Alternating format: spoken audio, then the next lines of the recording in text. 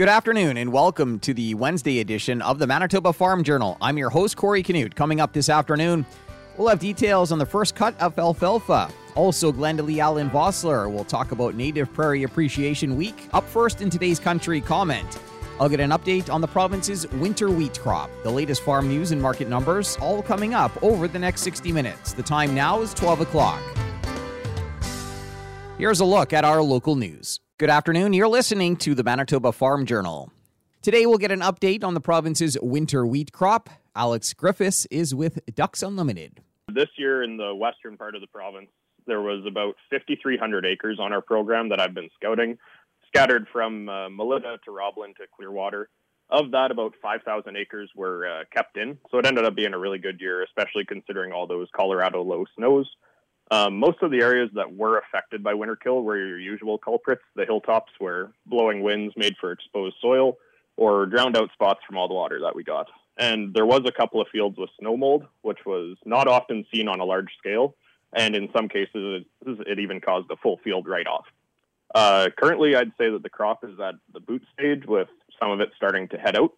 With plenty of moisture and dense canopies, there has been lots of visible leaf disease. Many producers that I've talked with already sprayed foliar fungicide with their herbicide or at flag leaf timing. Still, with yield potential and grain prices both very high, I'd recommend fields should be sprayed for Fusarium head blight at flowering as well. With many of the crops looking good to excellent, protecting the yield and especially the quality that we've got now is hugely important. Any reseeding that you have heard of? Yeah, there was a little bit. Most of it just went into a spring wheat because it was already fertilized for that. And the odd one actually for where guys didn't fertilize went into soybeans because they can handle the wet and the warm that we had. But that was few and far between. I'd say from the ones that I actually looked at, we had over 90% of the fields survive the winter very well. Anything else to highlight? Or? Overall, most producers, especially in the western part of the province, but probably provincially, who did seed winter wheat or any winter cereal like winter triticale or fall rye this year are very happy that they did that, especially with the precipitation causing such major seeding difficulties. And lastly, if anybody ends up having unseeded acres, a winter cereal can be a good option this fall, so long as it is seeded early and you're using a very winter hardy variety due to the lack of stubble that you've got. So if anybody has any questions for that, they can feel free to give me a shout. My cell is 1204-848-0514. That was Alex Griffiths with Ducks Unlimited, giving us an update on the winter wheat crop in western Manitoba.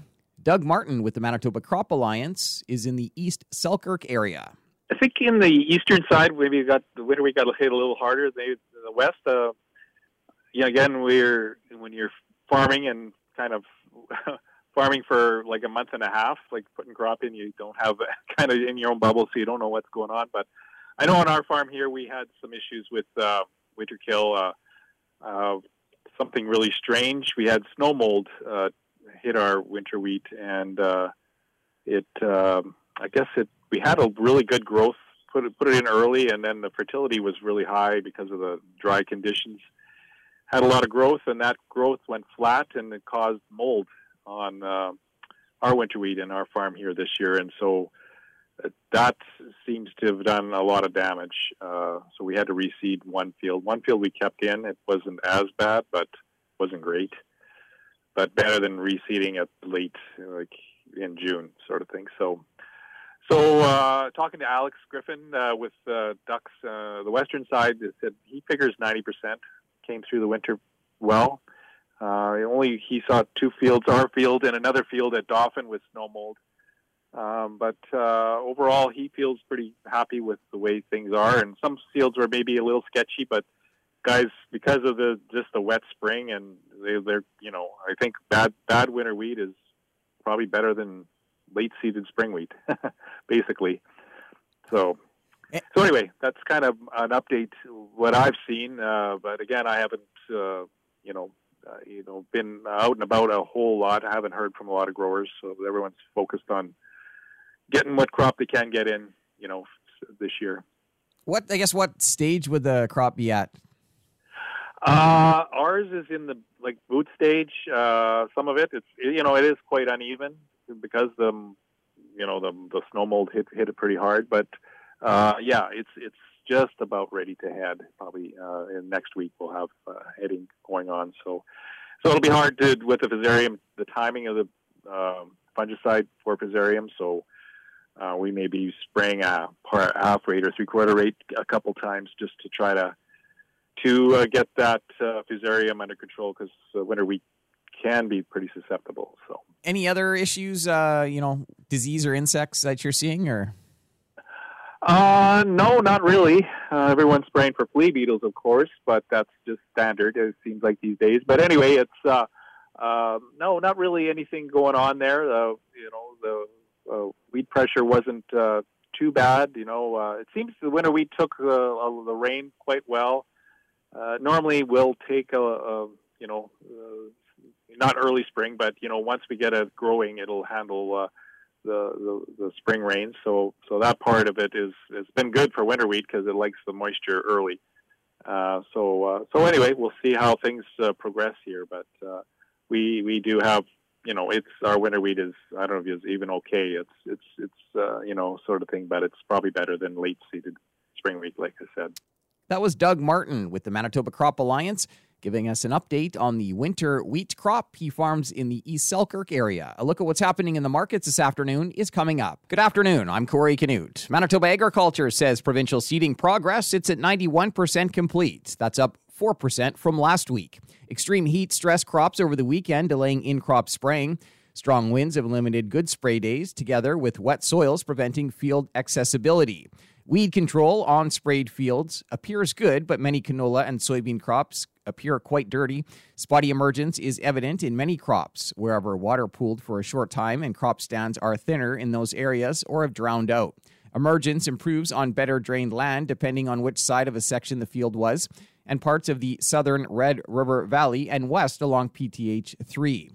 Flea beetle feed pressure has caused severe damage in many canola crops, necessitating multiple foliar insecticide applications or forced a reseed.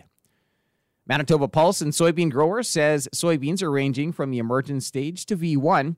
Jennifer McComb-Taru talked about other crops. Field peas from V2, the second node stage, to V6, the sixth node stage, and dry beans from VC to V1.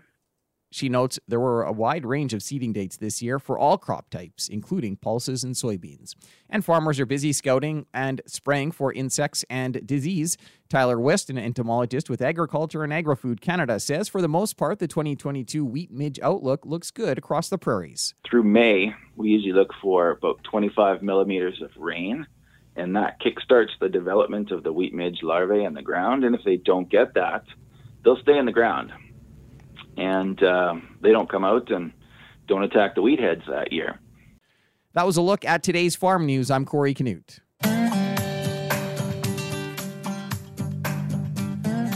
Good afternoon and welcome to the Prairie Egg Wire for Wednesday, June 22nd. I'm Corey Canute. Coming up today, Glenda Lee Allen Vossler will have details on Native Prairie Appreciation Week.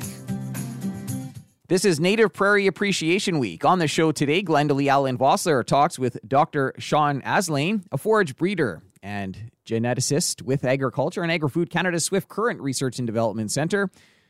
Aslane's work focuses on native plant breeding. So, Sean, let's start by talking about, of course, the native plants and native grasses and the importance of them. Sure. So the native grasses really historically have been I guess the foundation of at least early agriculture in Western Canada. Prior to, with early settlement on the prairies, our native rangelands were a primary source of forages for cattle production. Over time, that did change with cereal production becoming more dominant, kind of between late 1800s, early 1900s. We saw more of a shift to annual grain production and more of the introduction of non-native species due to a combination of different factors. Part of it being ecological challenges imposed by drought conditions in the 1930s, which really pushed the need for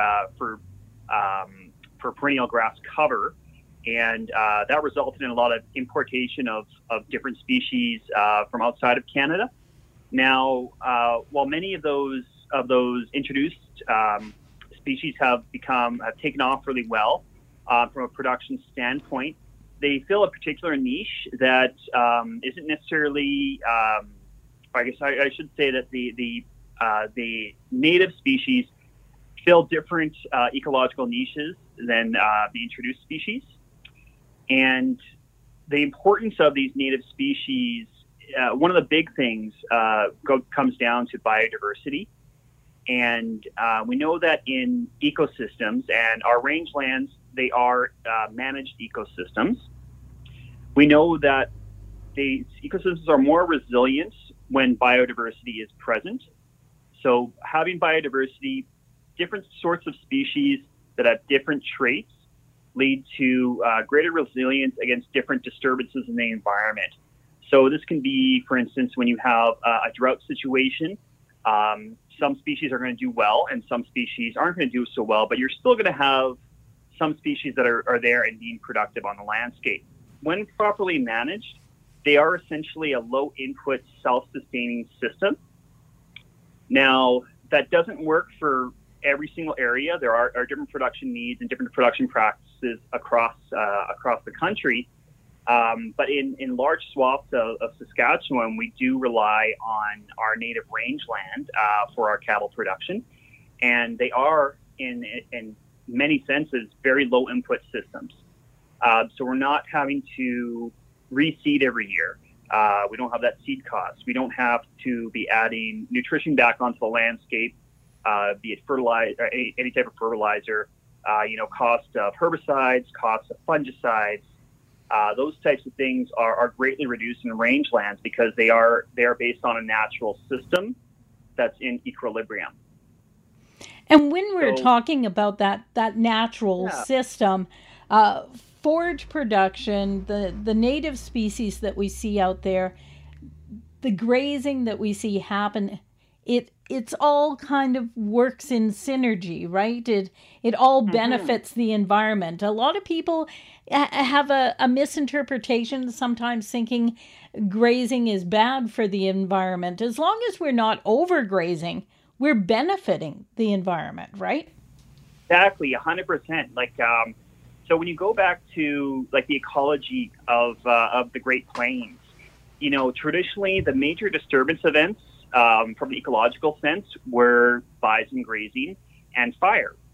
Now, those types of events, that disturbance is good because what happens is if there's one or two species that become dominant, they choke out everything else. And what this disturbance does, it renews the ecosystem. So it allows for species that were getting crowded out to come up.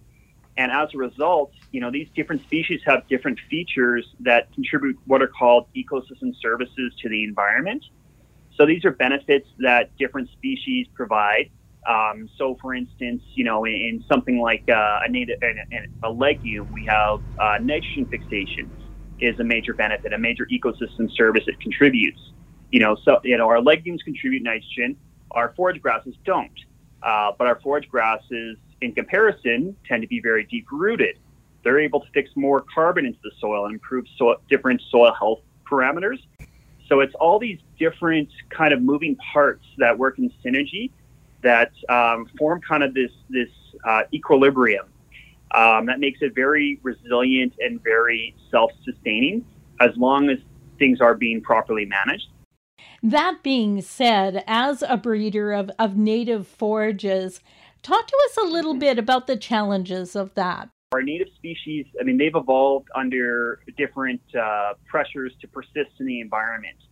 And one of those things that we see a lot is characteristics like seed dormancy, characteristics like hard seed that make it somewhat more difficult to establish native species relative to the tame species. We also have a number of traits that are related to quote-unquote domestication. So this can be things like seed shattering. And these are production traits that make it difficult to make native grasses or native legumes available on a commercial scale because they're more difficult to produce in those senses. But these are traits that we do have variation in those populations and that we can make selections for improvement. So as an example, one thing that my program is starting to look at more is establishment characteristics of native legumes, and seeing if we have genetic variation for things like early vigor and establishment, so that instead of planting a plot and it comes up 3 years later, having a plot that comes up in the same year. And kind of the end goal of this type of research is to breed some production traits where we push the populations kind of in a certain direction. We don't want to lose diversity, so we're making kind of tweaks to populations so that they have better production traits to make it easier for things like establishment. And what that translates to is reducing the risks associated with seeding native species. To begin with, native species, because they are more difficult to produce seed off of, and seed production is not at the same level as our introduced forages. The seed prices tend to be higher, so it can be an expensive, a more costly endeavor in some situations. But reducing the risk so they can reap those benefits really is the longer term goals of the breeding research. I've been talking with Dr. Sean Aslan at Agriculture and Agri-Food Canada's Swift Current Research and Development Centre. He is a native forage breeder. For Golden West, I'm Glendalee Allen Bossler. That's it for the Prairie Ag Wire for today. If you have any questions or opinions to share, send them to us by email, thefarmdesk@goldenwest.ca. On behalf of Glendalee Allen Vossler, I'm Corey Canute. Thanks for listening and have a great afternoon. The Prairie Ag Wire will return tomorrow on the Golden West Farm Network. Time now for a look at the farm calendar. The Miami Agricultural Society is celebrating its 25th annual rodeo along with the 113th annual fair, June 25th and 26th. Miami 4-H Beef Club will be hosting their inter-club judging competition on Friday evening and an open 4-H beef show on Saturday. The Roland 4-H Museum is open throughout July and August. Hours are 1 to 4 p.m. Call 204-343-2061 for appointments or for more information. Manitoba Crop Diagnostic School is being held July 5th through to the 8th in Carman at the University of Manitoba E&R Morrison Research Farm. Sessions take place from 8:30 until 3. The cost $175. Manitoba Forage and Grassland Association is hosting a workshop entitled Health Check for Your Pasture and Soil July 6th. Cost is $30. You can register on the MFGA website. And the Souris River Watershed District is hosting its annual banquet July 7th at Hartney Community Hall. Tickets are $50. Continuing with the Manitoba Farm Journal here on this Wednesday afternoon, the first cut of hay is well underway in southeastern Manitoba. Reporter Shannon Dewick chatted with Tyrone Lang of Lang Spring Farm, northeast of Steinbach. When did you begin your first cut of alfalfa for the year? Our first cut we would have started about June 15th. And how far along are you right now? Right now we're about half done. What do things look like? Well, it's yielding very good. We haven't seen yields like this in a handful of years. It's been dry the last 3 to 5 years. It is pretty wet. We're dealing with lots of moisture, so we're having to navigate around wet spots in the field. That's where you might see from the road a bunch of uncut patches. It's because there's literally standing water sitting in the field still. What do you expect quality will be, or is it too early to say? I would say it's too early to dictate the quality, but because of the aggressive growth with the late heat and the amount of moisture, quality might actually be a little bit less than what we've had in the last couple of years.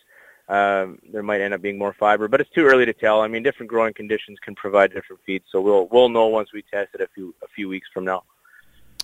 So it sounds like based on what you're saying when it comes to alfalfa, those fields certainly didn't mind the wet spring that we had this year? They definitely thrived off the added moisture. It's growing very well. Other than a little bit of muddy conditions that we have to deal with, that's not really a complaint because we have a lot more feed than we've had in the past few years. As far as the schedule for the first cut, is that pretty much on par with what you guys have been doing the last number of years?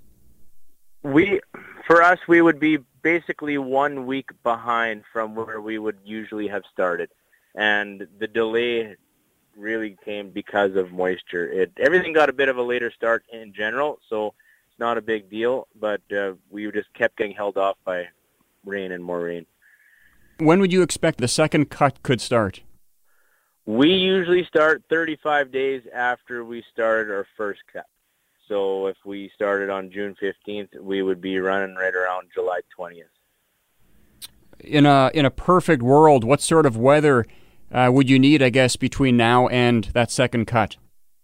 Well, realistically, there's lots of moisture in the ground, so the regrowth is going to happen on its own anyway. It's going to need a couple rains along the way to make it as healthy as it is now. But realistically, there's going to be a second cut, even with the moisture we have now. That was Tyrone Lang of Lang Spring Farm chatting with reporter Shannon Dewick about the first cut of hay. Now let's head over to the western side of the province, where reporter Barry Lamb caught up with Souris area farmer Dustin Williams to find out how his seeding is coming along. We actually were in pretty good shape. We had a couple fields left to clean up and get seeded, but the rains definitely put a stop to that. And that was a week ago, and we're at this point in June now. We have quite a few acres that go unseeded this year because of that moisture? We'll have some, yeah, for sure. We're gonna switch over and seed some green seed now, and fill in some areas like that. But we're pretty much finished off from that rain. And seed you did get into the ground. How is emergence at this point? Where are things at, and how's it looking? For the most part, it looks pretty good. Yeah, we the crop that's there is growing pretty well, and emergence is good. I know some producers have had to do some reseeding, whether it was because of insects and or crusting situations. How have you been that way? We did do a little bit of reseeding. We had some ground that the seed trenches washed in and buried some canola. So we went back and reseeded it for good measure. But aside from that, things aren't looking terrible. What kind of weather do you hope to see here moving forward over these next few weeks and months? What's the best situation on your farm? Well, certainly like to see some sunny skies and not too hot of temperatures to keep this crop moving along. And we're still going to need a rain once in a while, but we do have good soil moisture now, and just sunny skies is what I'm hoping for. You've been at this for a while, Dustin. What are you noticing about the trends? Are you getting more heavy rain events in your neck of the woods, or are these kind of one-offs, or what's your read on the weather and kind of what it's trending to do? Well, I mean, I would lean towards these being larger rain events. Like I certainly don't remember having such extreme rainfall amounts and such a swing between dry and wet like that we've had. I think the size of the storm seemed to be increasing in intensity, and certainly the amount of the amount of rain we just had in this storm and the number of roads that were washed over and the areas of fields that were holding water or flooding from water, I don't remember seeing stuff like that, and especially not as often as we have had over the last few years either. It seems like maybe that would have been a once in a decade story you would hear before, but now it seems we're every other year we have these extreme events. So I would say they're getting bigger myself. That was Souris area farmer Dustin Williams chatting with reporter Barry Lamb. Another look at what's happening in the markets heading into the close is coming up in just a moment. Time now for another look at today's farm news. There were a wide range of seeding dates this year for all crop types, including pulses and soybeans. Jennifer McComb-Theroux is a production specialist with Manitoba Pulse and Soybean Growers. There's a lot of variability for crop staging, and priorities. With this heat, crops are changing quickly, but soybeans are mainly ranging from VE, the emergent stage, where the cotyledons have pulled through the soil, to V1, which is the first unrolled trifoliate leaf. She says field peas range from V2 to V6, and dry beans range from VC to V1. An entomologist with Agriculture and Agri-Food Canada says producers will want to start monitoring for wheat midge the last week in June and the first week in July. Here's Dr. Tyler Wist. The susceptible stage for wheat, susceptible to wheat midge, is that where the boot splits up until about anthesis. He notes there can be a wave of wheat midge if you saw sporadic rainfall in May. I'll be back after this to wrap up today's program. We've come to the end of another Manitoba Farm Journal. I'm your host, Corey Canute. If you have any questions or comments, you can reach us by email, thefarmdesk@goldenwest.ca. Today's closing numbers with more in-depth commentary on what's happening in the markets is coming up at 10 to 2 on the Markets Farm program. Thanks for listening and have a great afternoon. Hope you can meet us back here tomorrow starting at 12 noon.